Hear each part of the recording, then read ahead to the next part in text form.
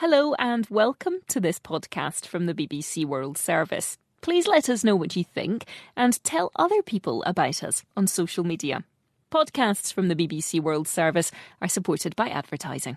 This is a download from BBC Learning English. To find out more, visit our website. Welcome to the English We Speak with me, Jiaying. And hello, it's Neil here. Oh, yikes, what have you done to your hair? Don't you like my new hairstyle? Well, You said yikes. That normally means you're shocked or worried about something. Is it my hair?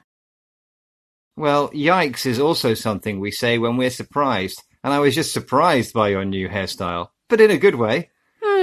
If you say so. When someone says yikes, it's an informal way to express surprise, shock, or concern about something. So, Neil, what has surprised you about my hair then? Well, shall we hear some more examples first? Yikes. It's only 3 weeks until my exams and I haven't done any revision yet. Yikes. We're stuck in a traffic jam and our flight leaves in an hour. Do you think we'll make it? I've got a football match tomorrow and I haven't done any training.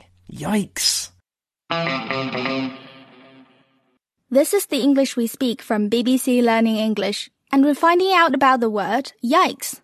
It's an exclamation to express surprise, shock, or concern about something. And yikes, Neil actually likes my new hairstyle. Why are you so surprised? I didn't think you liked red hair. Oh, it matches your eyes. Only kidding. But changing your hair colour must have cost a lot of money. £80. Big yikes. How much? Big yikes. That's a more intense version of yikes. But, Neil, it looks good, so it's worth it, isn't it?